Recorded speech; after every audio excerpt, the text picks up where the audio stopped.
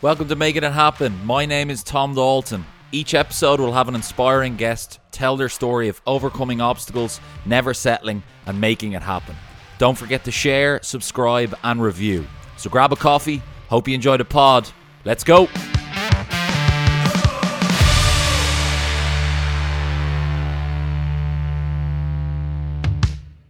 Okay, so we are live. Welcome to Making It Happen. My name is Tom Dalton. I'm delighted to say we're on episode number 21. So our next guest is an Irish footballer who plays as a striker for Peamount United. She formerly played for Fiorentina, Houston Dash. I hope I get all these pronunciations right, or she's going to give out to me. Sunderland, ASPTT Albi, and she plays for the Republic of Ireland's women's national football team. In October 2013, her goal for Peamount United was runner-up in the 2014 FIFA Puskas Award for the best goal of the year. I'd love to welcome Stephanie Roach and see if I got any of that wrong. No, Tom, you're okay. I won't pick you up on any of that. Thanks for having me. First off, how are you keeping? All good, yeah. I was just kind of trying to keep myself occupied during this crazy time, but yeah, all good. Can't complain. And I see on your social media you're still doing your skills and keep training away for the football side of things. Yeah, while we're on lockdown.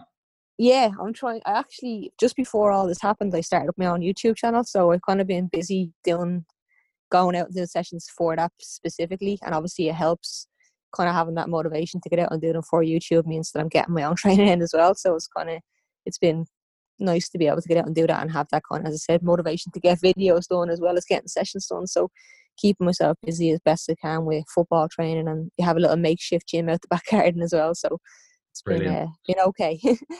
Absolutely. So Stephanie, what we do normally with most of our guests is we try to just reel in the years, I suppose, and go back a little bit.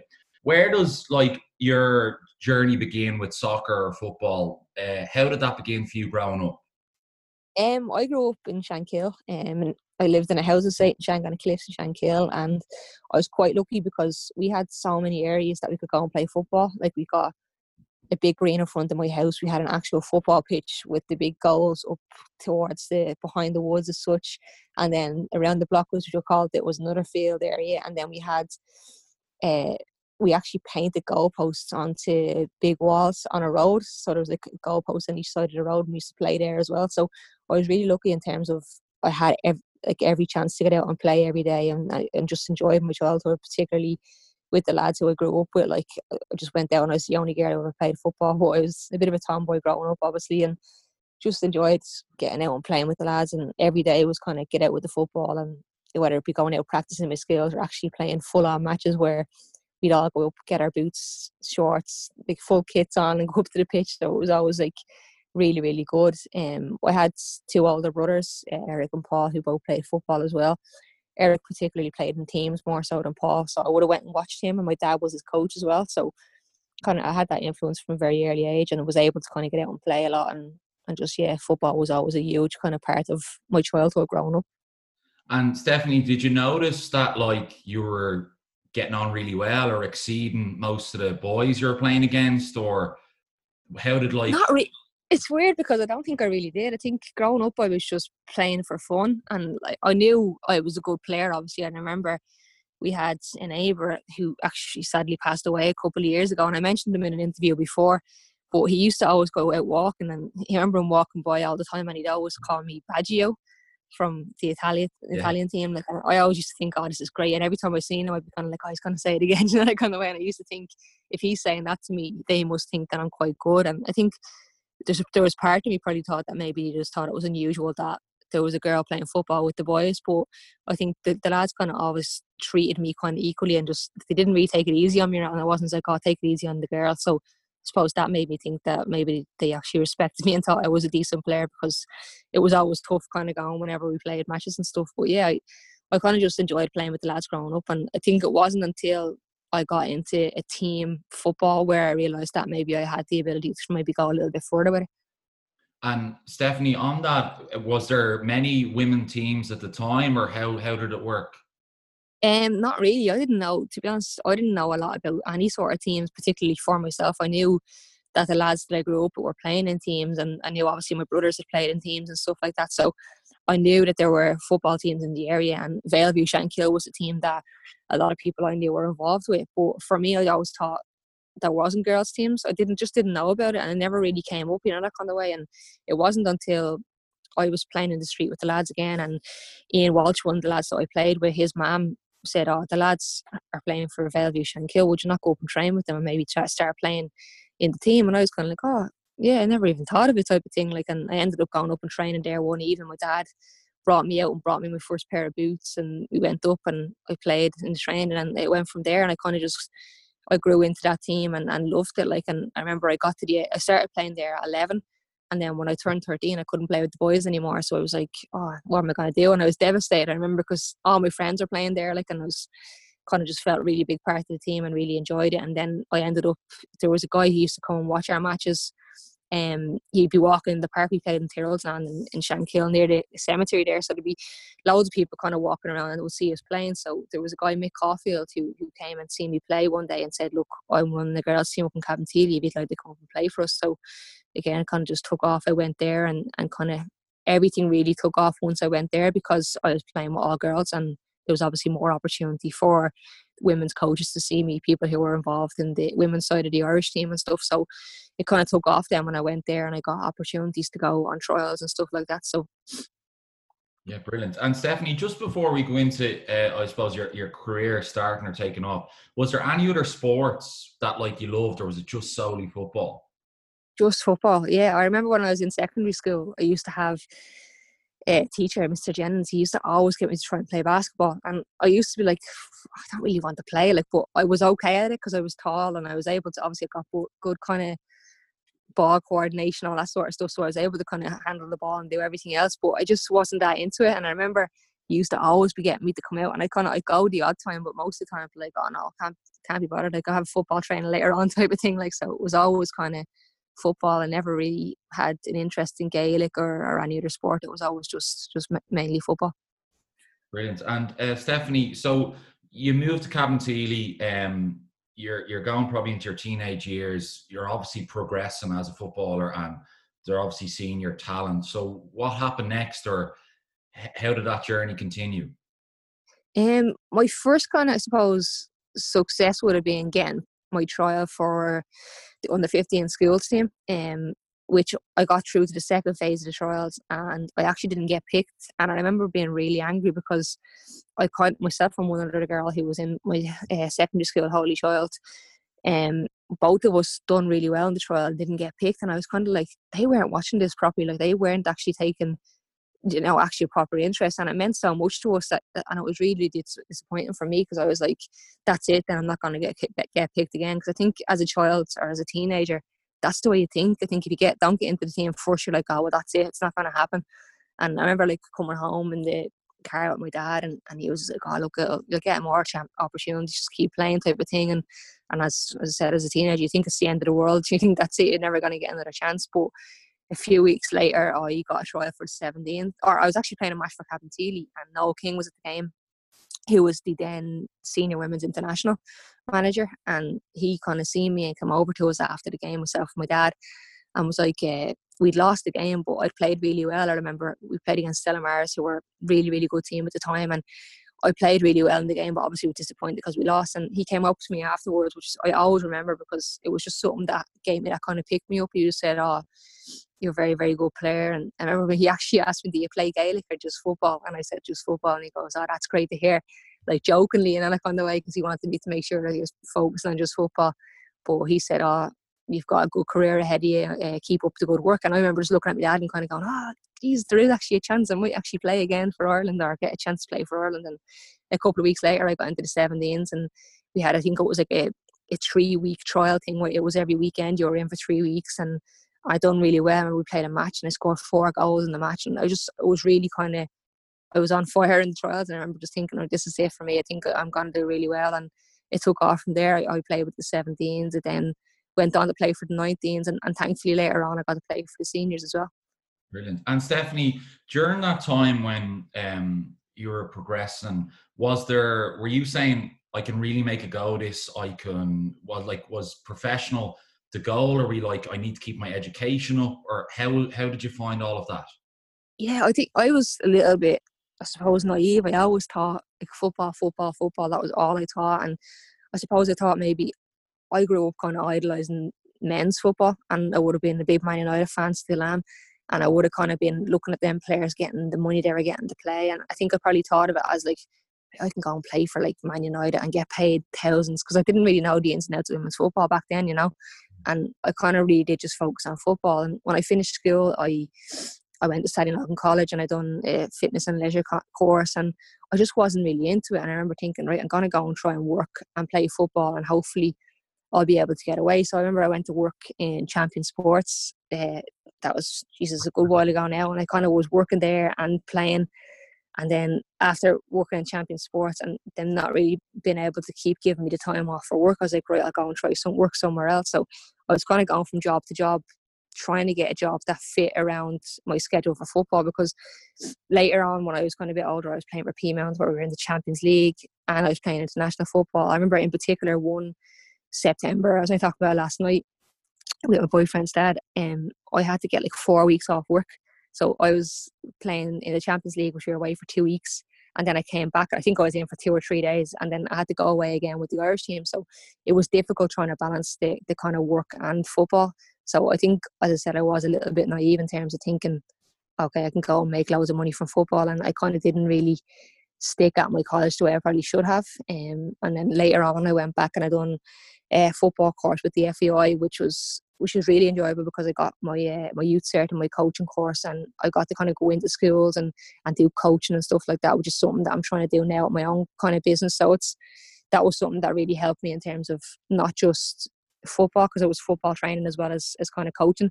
So I was training every day, and then I was doing coaching courses and going into schools and working and kind of getting that kind of little bit of experience in terms of actually having a full-time job and getting something that maybe could work in the future. So that was probably the only kind of real thing that I stuck at. I was at it for 2 years. I got an internship afterwards as well. So that kind of, in terms of work and education side of thing, that was the only thing that really kind of kept me kind of, I suppose, focused on the future and look to what I need to do after football. Like, And Stephanie, just on that, there could be people listening, male or female, but like, what? Talk to us about like the training you were doing a week and like the hours you were committing to this. full on, to be honest. Like, when before I went professional, I would have been training probably twice a week with Peamount. I was lucky enough, because I think if you're by yourself, it's very difficult to train all the time, and I'm only kind of starting to learn that now that I'm back home from being professional, because now I'm kind of having to do all this training myself.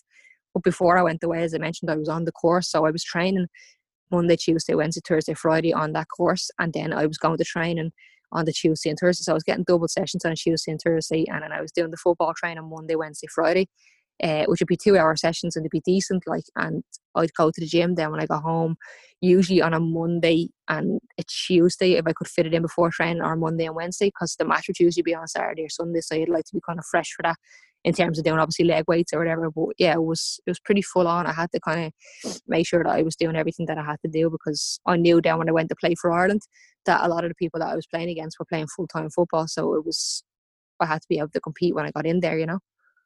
And Stephanie, during that time, was there a point when, I don't know, it might have been your first cap, it might have been representing the country, it might have been a goal. Was there a highlight where you're like, wow, this is what I want, and this is like, I can see my full career as this?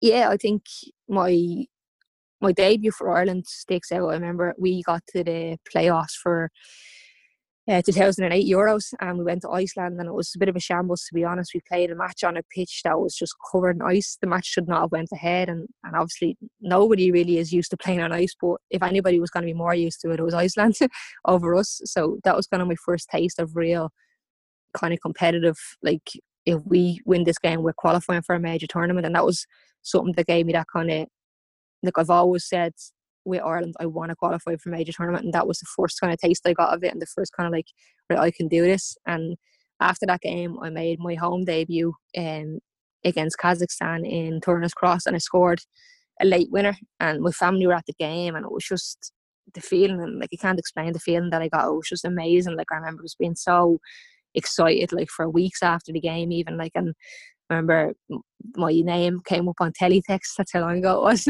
My boyfriend was at home watching the match, and he obviously checked teletext every few minutes to see the score, get the update, and he was telling me, telling me, man, dad, like, how you scored the goal and the winner and all that. Like, it was just an amazing feeling. As I said, my dad was there, my brother and my granny actually came as well. So yeah, it was just an amazing feeling. And from then on, just anytime I score for Ireland, I think if anybody's ever seen me play, I just go crazy because it means so much to me to score for the country. So it was just, yeah, that was kind of the moment where I was like, right, I want to stick at this, and I want to make sure that I want to score many more goals for Ireland.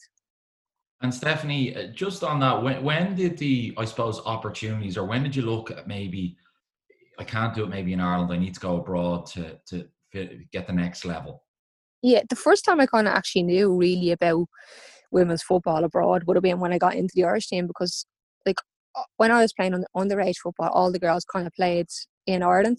And there were a couple of girls when I was in the 19s, we had a couple come in from Chelsea, Arsenal, I think Fulham, one of the girls played for. Like, so I kind of knew a little bit about them, but it wasn't until I got into the senior team. And I remember being in Sweden in a game. I didn't play in the game. I remember being over there. It was my first time in with the squad, and I was talking to a couple of the senior players, and they were like, "Oh, would you not think about going away?" And I was like, "Oh, I never really thought about it, to be honest." And they were kind of telling me like the opportunities that are there and where I could go, and teams that could probably would like actually look after me and stuff like that. So that was kind of the first time I really thought about it, and I kind of was like, "All right, if it comes, it comes. If it doesn't, it doesn't." I didn't really go looking for it as such in that kind of way. So I was playing in Piedmont with a girl who was from France. She was over for a year. She was studying in Ireland, but she played football in France, and she's a very good player. And she played with us for a year, and I kind of was always quite nice to her. I always kind of tried to look after her because obviously I know now, but back then I didn't. But I think when you're in a new country and you don't know anybody, it's important that somebody tries to help you fit in, because it's a difficult time. And looking back in hindsight, I wouldn't have known anything about that like that I know now, obviously, because I've been away. But she was a really nice girl, really got on well with her, and she went back to France and got in touch with me like a couple of months after she was back and said, "Look, I'm playing for a team here, ASPT Albi. Would you be interested in coming to play?" Like, and I was just like, "Oh, never really thought about this," and just didn't think anything about it. And I was like, "Yeah, definitely, I want to come." So I went over on trial, trained well, done really well. The manager really liked me, and we went into kind of a little office and signed the contract, or I went through the contract. And I had no agent. Hadn't got my dad or my mum with me. I was on my own. And I was 23, so I was old enough to be fair, but I didn't really know anything about it. And I was just kind of like, are you professional football, training every day? I have my apartments. I'm getting paid, which was pittance, to be honest. That's really the only part that I didn't really look into much. But I kind of was like, I'm going for it. And I went for it. And yeah, it was an experience, to say the least. Bit of a crazy time, but it was. When you, sorry for cutting across you there, Right. when you made that decision and you signed the contract, did you get like, how was the reception at home here? Was people, they want you to stay in Ireland and play, or were they like, what are you doing, or were they delighted for you? No, they were happy. Yeah, I think at that stage, the Women's National League was kind of in its kind of first couple of years. It wasn't really that. It was, we had a really good team at Piedmont, and it kind of came at a time where it really was a tough decision for me, because Piedmont, the team that I was in, had kind of started to come apart. Like a few players had gone away. Eileen was just about to leave, and I just kind of, I thought at the time was right, because the team that I've been in for the 2 years that I was at Piedmont was unbelievable, and I loved my time there. But it was like the things that were going wrong there kind of made me go, okay, well, this is the chance to go, type of thing. And in fairness, the Ireland manager, Sue, I think, yeah, it was Sue at the time, was like, yeah, look, it go away. It can only be good for you. You're going to play professional football. You'll be training every day. And they were quite happy for me to go away and be in a professional environment. And Stephanie, how was that experience? Like, was it all you dreamt of, or like, how was that? No, it wasn't. I think that was the first reality check that I got in terms of women's football. I've been fortunate enough to play in loads of different countries over the years, and meet loads of different people and play in different types of teams and different types of organisations. And that was kind of my first kind of like, as I said to you before, when I was younger growing up, I was quite naive in terms of thinking, like, I followed Man United and I looked at the money they were making and the lifestyles they lived, and you always just think that's what I'm going to have, that kind of way. And I think when I went to France, it was, as I said, a reality check. I got there. signed my contract hastily. I was only getting paid 700 a month, and like that sounds like loads to a young 23-year-old who wasn't really getting paid a lot of money at the time. But I didn't realize I had to pay bills, I had to feed myself, I had to do everything like on the way, and it was just kind of like, it was very, very, very hard. Like my dad had to help me out. My boyfriend Dean, in fairness, sent me over money whenever I needed it as well. So that was tough financially, but I think football wise, I loved the training. We trained really hard and it was tough, but I was really, really fit. And I felt like I could really, really compete and do well over there. But like my teammates were not nice, just weren't nice people. And like that was very, very difficult for me because Irish girl. No, she was French, but she was really nice and looked after me really well the first 2 months. And her and another girl, Chloe, who was a really, really nice girl. And I got there in September, trained for the whole September. We started season kind of middle September. And then in October, we were at training one night, and Chloe and the other girl, who was the girl who brought me over, both had a huge row with the manager. And like absolute craziness, like full on. It was reminded me of Patrice Evra at the World Cup that time. I don't know if you remember the big arguments he had with the manager. And it was just like, I was standing there, didn't know what was going on. They're speaking French, obviously, absolutely tearing into each other. And I was just like, oh my God, what is happening? And then the two of them walked away from training and didn't come back to the team again. And I was just like, oh shit, what am I going to do? I'm on my own now. Like, and it was mental because, in fairness, a couple of the girls kind of came to me and tried to explain what had happened.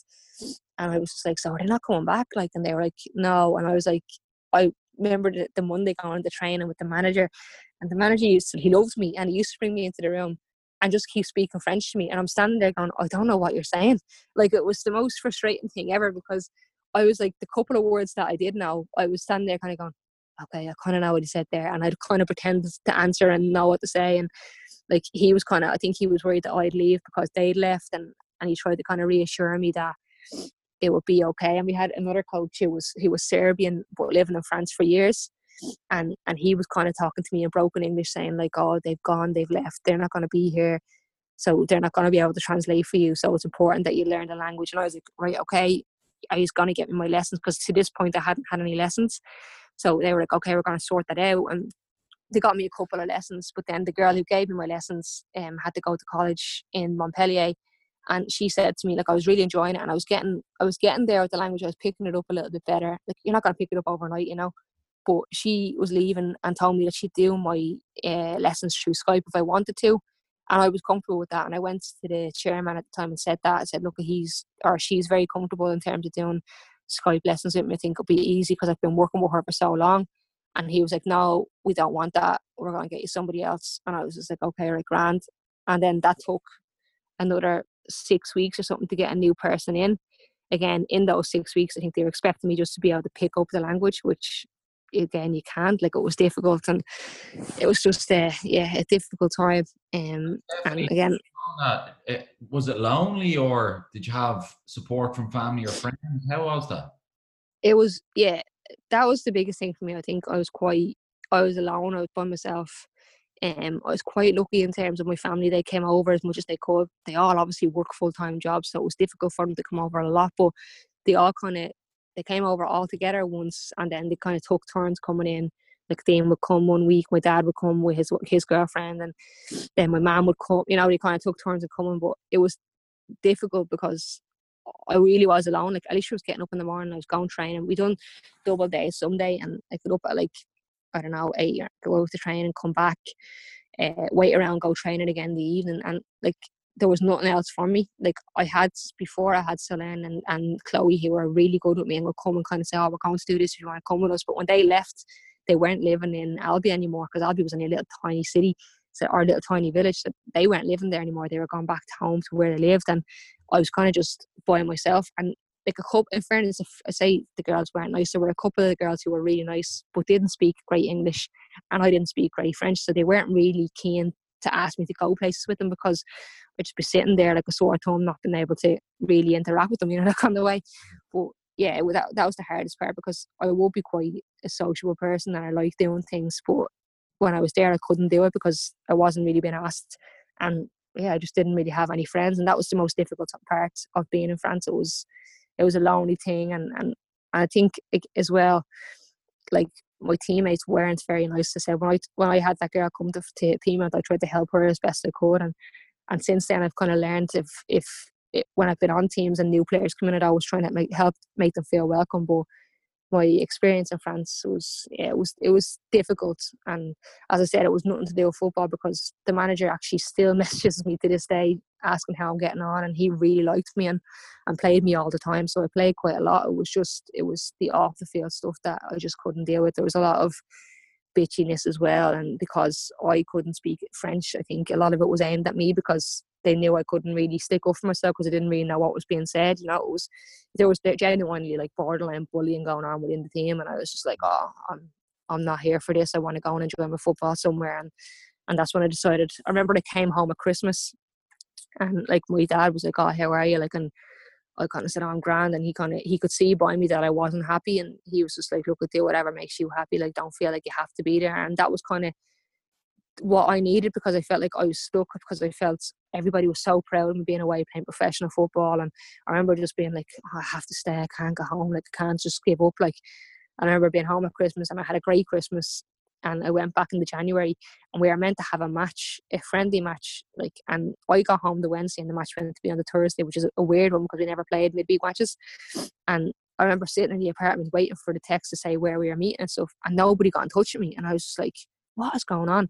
So I messaged the manager, and he said the girl said that I didn't come back, and I was just like, what? Like, this is crazy. Like, yeah. And I just remember thinking, oh, that's it. Like, and I literally packed my bags and booked the flight for the next day, and I went home, and I emailed the club, and I said, look, I'm not going to be here anymore. I don't think it's for me. I said, I don't feel you're prepared the way you should be to have foreign players in, and until you are, I think you're going to struggle to keep players like myself at the club. And I've actually, when I played in Italy last year, our goalkeeper had just come from playing there, and she said it's still exactly the same. She left halfway through the season, so that kind of made me feel a little bit better, because it meant it wasn't just me that it happened to, you know. Yeah, well, listen, to hearing that story, I really appreciate your honesty and going into the depth with it, and well, to be pushed out of a club like that. So, Stephanie, where was the next stop or next journey, or what came about after that? Towards the end of my time in France, the Puskas nomination had come through. So obviously I scored the goal playing for Pima, but the nomination didn't come to the following season. Worldwide. Yeah. So I was playing in France at the time, and I remember the second phase of the into December, I was in France, and I remember TV crew came and all to video me my reaction to being picked for the top 3, and I remember it was the weirdest feeling ever, because as I said, I didn't really. Not that I didn't get on with people, but I didn't really have friends there. I didn't really feel like any of them were happy for me. And I kind of way, and that was the weirdest thing, because I was sitting in a room with the manager, the assistant manager, and a few of the girls. There was a girl from America, a goalkeeper, and another girl from America who I kind of got on with. Like, she was a nice girl, Caroline. But everybody else, I was just kind of like, why are they here? Like, they don't really give a shit if I get this or not. You know, that kind of way. And it was just a weird feeling. And I remember when they announced my name in the top 3, I was so excited. I was like, this is unbelievable. And the only thing I wanted to do was ring my boyfriend, or like ring my dad. I was like, where's my phone? Like, I don't care about any of these people. I just want to ring my dad and my boyfriend. And yeah, there was a camera there and everything else. And I kind of just was like, right, do the interview with these and then go. They wanted me to do an interview with French TV.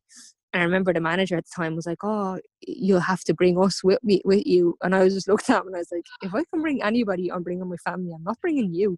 Like, and it was just a random, like, it was just crazy. Like, it really was. And as I said, I was there for that. And then obviously when I got home in December, we had time off between the Ballon d'Or itself was on January 12th. So I didn't really have a lot of time before that as such. So it was more focusing on doing my own training at home and kind of then going to the awards. And obviously with the awards themselves, that kind of put me in the limelight a little bit, and people knew then that I'd left France. So I had a couple of people kind of come in offering me contracts to go and play in England and a few different places. I was asked to go to Holland, and then I obviously was asked to go and play in America, and I went to play. That was a huge thing for me because I love America. I've always liked going over there, and I coached in America for summers and stuff and just loved my time there. So when I was asked to go play for Houston, I was like, right, this is the one I'm going to go. I'm going to take that chance and go there. And Stephanie, I know we've kind of skimmed over it there, but let's go back. So the child who grew up idolising Manchester United and next year at an awards ceremony. Talk to me who was there and what it was like.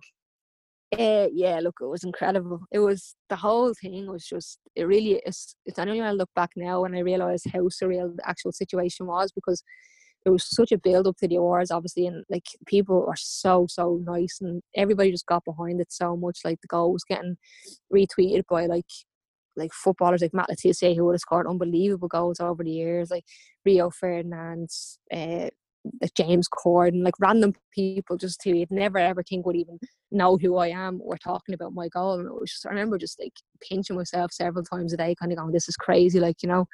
But yeah, the lead up to the actual awards was so mental. Like I was doing so many interviews every day. Like I had people ringing me from all over the world. I remember when I was in France, even I had people coming from Brazil to do a video or an interview with me on video at my football club in France. Like it was crazy. It was mental time.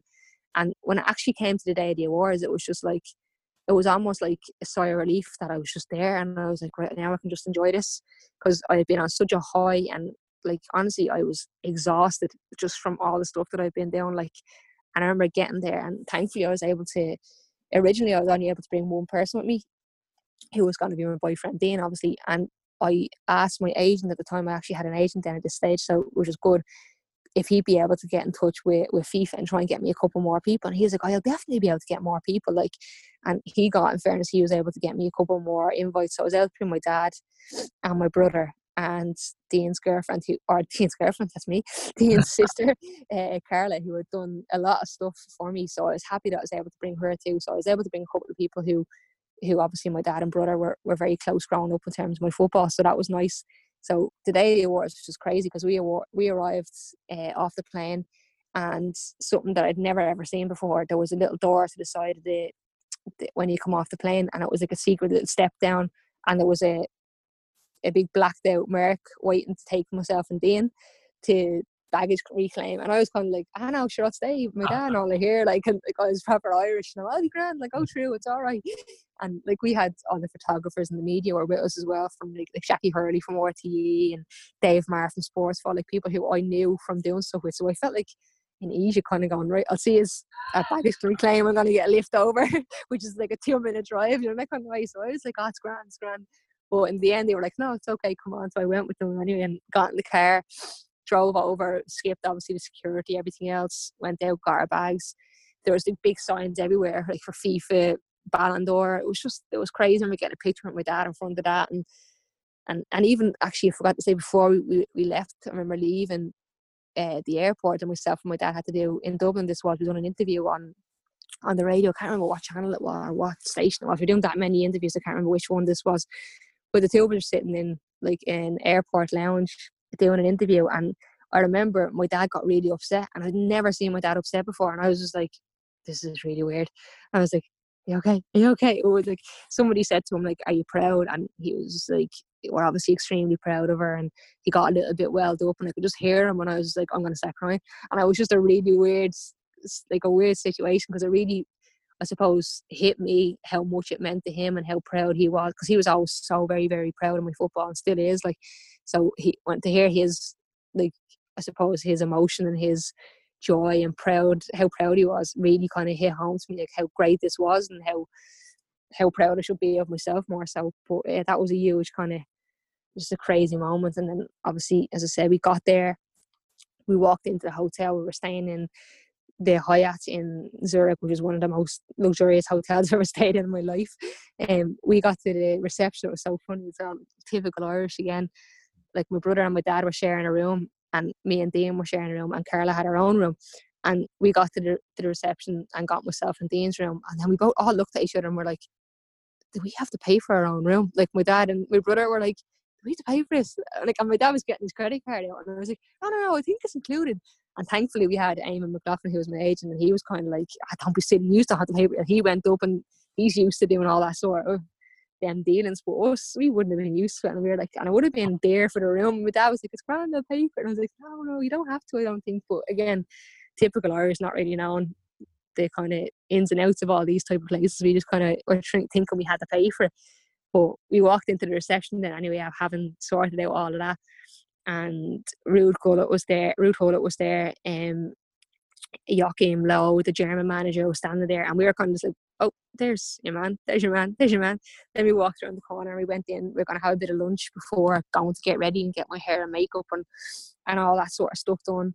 And we sat down, and Del Piero walked in, and like my brother obviously my brother is 40 next year, so he would have been kind of his generation. Obviously I knew who Del Piero was as well. He would have been kind of towards the latter of his career when I was watching, but Eric was just like, Jesus Christ, there's Del Piero. And we're like, come on, we go get a picture. Like, so we went over and we're chatting to him, and like one of the nicest things I ever heard was him knowing who I was, because I went over kind of going, oh, there's Del Piero. Hey, I'm actually nominated for a goal. Can I get a picture with, being real kind of like shy, kind of like didn't know how to approach him. And he was like, oh, I've seen your goal, a very, very good goal. Like, good luck. Was really, really nice. Got a picture with us, chatted to my family, and that was kind of the first real kind of, I wouldn't say starstruck, because I don't really get starstruck, and I'm not really that type of person who'd be like, I mean, I've met so many footballers now over the years where I know they're all human, and most of them are all very down to earth from a similar background to me, because kind of that's what football is, But yeah, he was the first person who really kind of had a little chat with, and that was kind of the icebreaker as such, because after that there was more people walking in. James Rodriguez came in, who was obviously in the same category as me, and we chatted. He hadn't got great English, but we kind of chatted a little bit. And then Thierry Henry walked by. It was surreal, like it really was. And myself and Carla then had to go off and I had to go and do a little interview with FIFA TV beforehand. My dad and Eric went and watched the press conference. He went over to watch like the manager's press conference, so they got to see like obviously the likes of Joachim Low and a couple of other like really good managers. Kind of, I think Ancelotti was there as well, Carlo Ancelotti. So they were literally sitting in a room watching them do an interview. Like, so that was good for them to see that as well. And then I remember when we were on our way to go and get my hair and makeup done, myself and Carla got into a lift, and we just kind of turned, and Philip Lam was standing there, and I was just like, oh, hey. And I remember, like, I was proper, don't say that and just leave it. And Carla's like, oh, Philip, have you voted for Steph's goal? And I was like, oh, Carla, stop. It was just like one of those moments where you're like, oh my God, get me out of here. But it was just funny because obviously you're getting to a list, you're not expecting to see someone like that. But yeah, it was just honestly, the whole day was that way, just seeing so many people like that. And then obviously the ceremony itself was crazy as well. It just, like, where we were staying, the Hyatt was literally right around the corner from where the Ballon d'Or ceremony was on. Like, we were like, we'll walk over, like it's literally right there.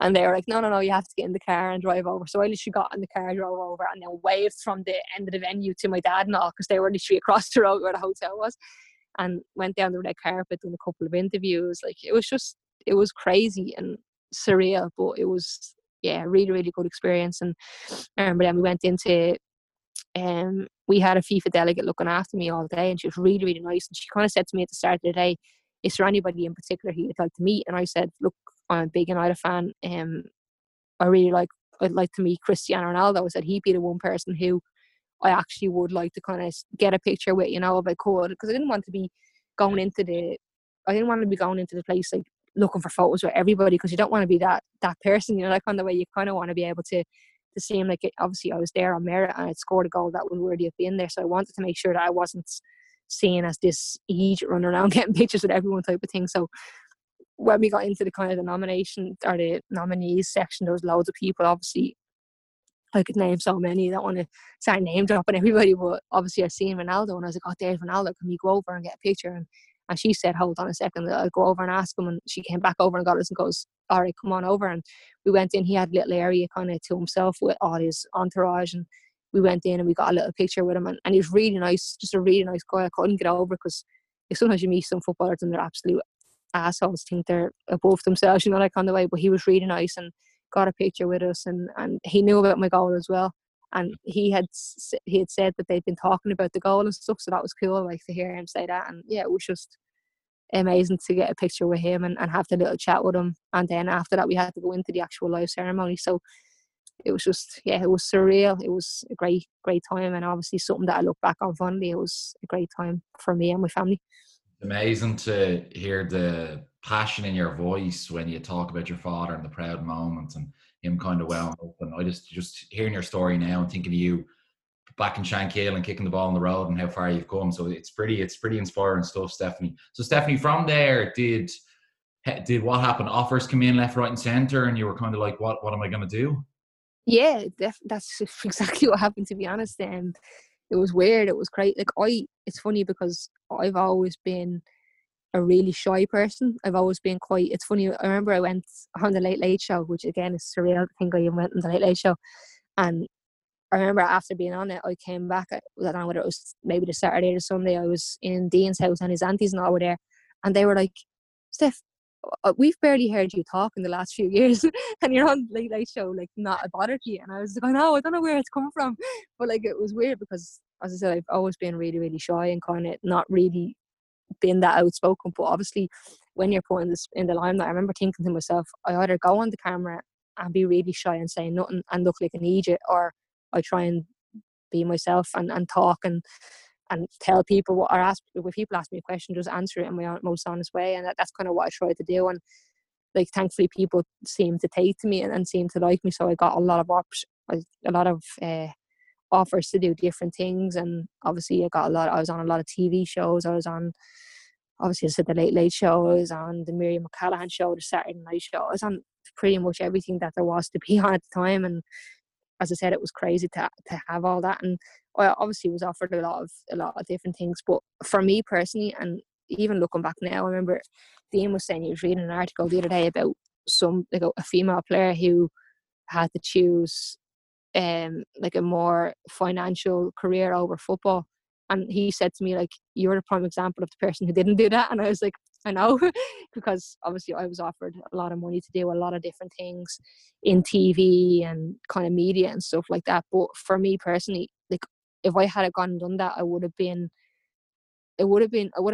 always regretted it, you know, that kind of way. I think football particularly is a very short career. And I think, looking back now, the opportunity that I had, I would have made a lot of money. I would have been very comfortable now, I think. And I didn't choose to do that. I chose to stick with football. And like, in hindsight, I wouldn't say I regret it, because I think if I didn't stick at football, I definitely would have regretted it. And looking back now, I had the opportunity to go and play in a lot of different countries. I had a great time at Sunderland. I loved my time over there. I met great people. And like, don't get me wrong, I made a little bit of money from football and also doing the other things. But there's definitely things that I said no to, because it would have took too much time away from football, and I probably would have been lying to myself. Like, obviously, everything that I got came because of football. So for me to then say, okay, well, I'm being offered this, I'm going to go do that and not play football anymore, I would have just been like, no, that's just not me. I want to play football, and I want to do everything in my power to kind of get to the highest level I can, and keep playing at the highest level for as long as possible. So, like, I had loads of opportunities and loads of offers. And to be fair, the likes of RTE and other places were very, very good to me in terms of working around my schedule. But there were other things that meant I'd have to give up football in order to do them. And I couldn't do that. I didn't want to do that at the time. So. And Stephanie, like, you've plenty more time left in your career, but are you aware of what you'd like to transition into? Is it coaching? Is it TV, or what are you looking at in that area? Yeah, to be honest with you, I don't really know. It's funny because obviously I talked earlier about college and stuff, and I was a bit naive growing up that I didn't really know what I wanted to do. It was always football. And I suppose now, looking at it, when I was injured, I think it's probably the first time where I really thought, Jesus, what am I going to do when I finish football? You know, like, on the way, like, I didn't really think of it up until that point. And I decided when I was injured, I was out for nearly a year anyway, and then maybe 18 months in total in terms of not playing. So I was able to kind of look at things and actually work on, like, things that when I had the whole Puskas thing, I was told, I should do this, you should do that. I had loads of people giving me advice in terms of what I should do. You know yourself, you're always going to have people wanting to get their point across. And a few things that kind of was like, that could work, yeah, that won't work, that could work, I could do that. And one of the things that I wanted to try and do was build my own coaching company. So I thought, obviously, at the time of when the whole podcast was, it would have been great to do it then, because I would have been really popular and a lot of people would have known who I was and wanted to deal with me. But I didn't have the time. I didn't have the time that I wanted, because I always said that if I'd done it, I wanted to do it right. I didn't want to half-arse it and just put my name on it and then have other people running it and me not knowing what they're doing. Do you know, that kind of way? So when I was injured, I was able to kind of take the time to actually really look into that. I had help from people who have done it before. I had help from people who work in, like, the council and stuff like that, who would be able to give me information on insurance and all that sort of stuff. And I was able to set up my own coaching company, which is obviously Stephanie Roach FC, and we debated what to call it for so long. And you know, everybody who I asked, like, you should use your name because it's recognizable. And that was something again that I was like, oh, I don't really want to use my name. You know, kind of way, it sounds real stupid just using my own name. But yeah, I set that up while I was injured, and that's kind of something that I think I'd like to get into. I really enjoy working with kids,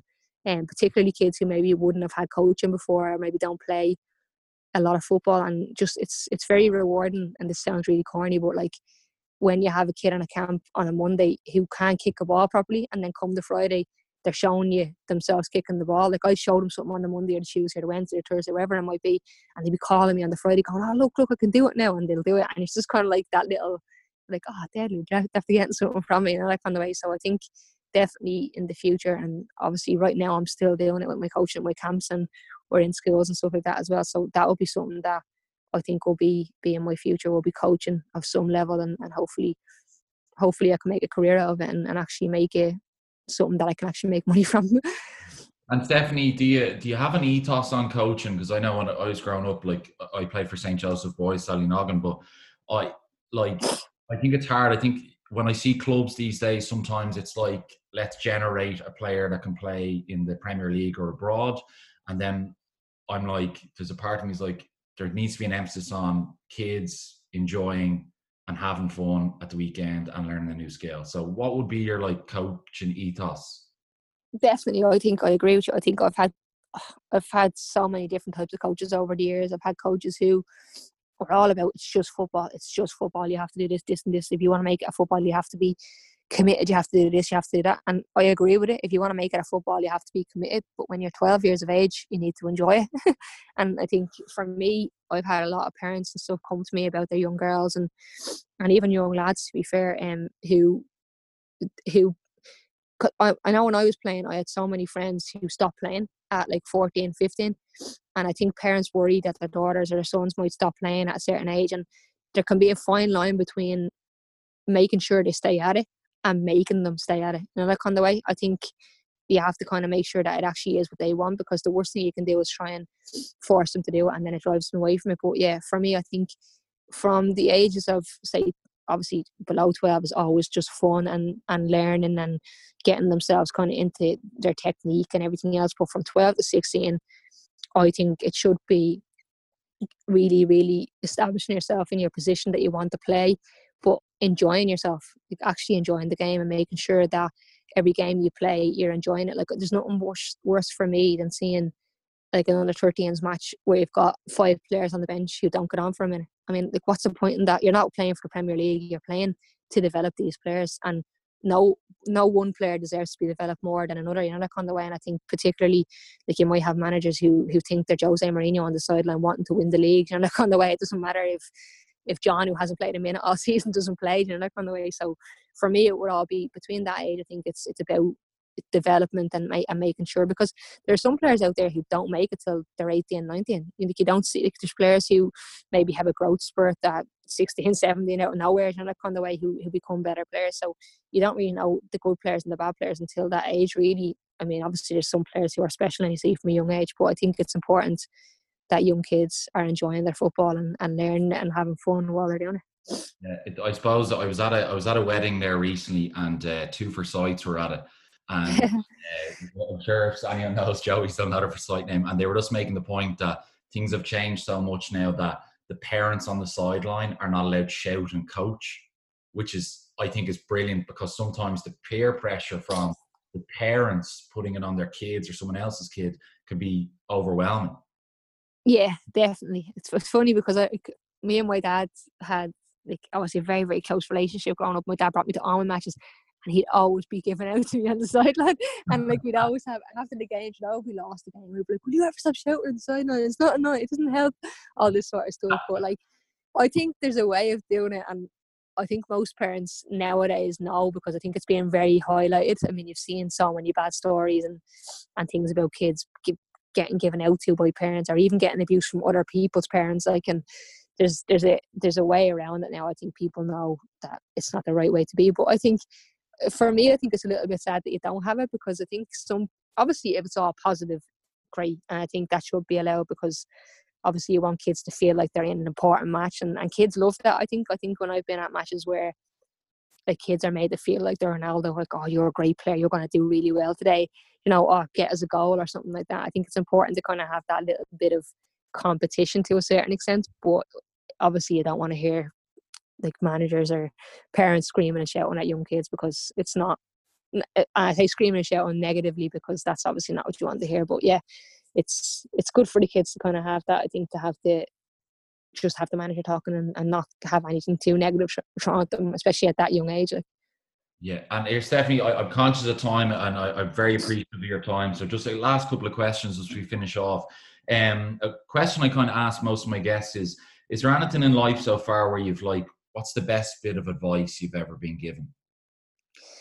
Um, Kind of an on-the-spot question. Yeah. I'd say probably control the controllable. Like I play in a sport where a lot of the time I'm not in control.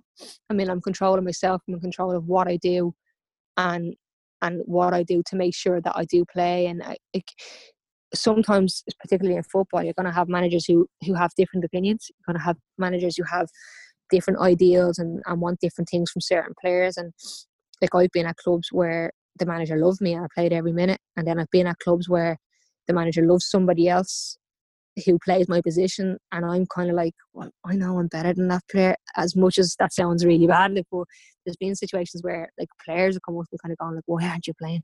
And I'm like, I don't know. And then there's another player playing ahead of you. So I think like there's times where there are situations that are just out of your control, but something that I've learned to do is not go and just like sulk and say, well, no, he's not going to play me anyway, but go and keep training and keep doing the right things and control what you have in your control. And that means that, like for me, for instance, when I was in Italy recently, if I was training and not really giving a shit and just not bothered and then going to play for Ireland, I wouldn't be sharp and ready for training there. So I'm kind of out there, I'm spiting myself as such. So I think, yeah, control the controllable is something that I wouldn't even say someone's given it to me. I think I've probably learned it over the years. I think it's something that I've taught myself. I think as a kid going up through the years over in my 20s and everything else, I kind of learned different things and everywhere I've played. And like there'll be times where I think this manager hates me, but they don't. They just see something different in somebody else, that kind of way. So it's just about,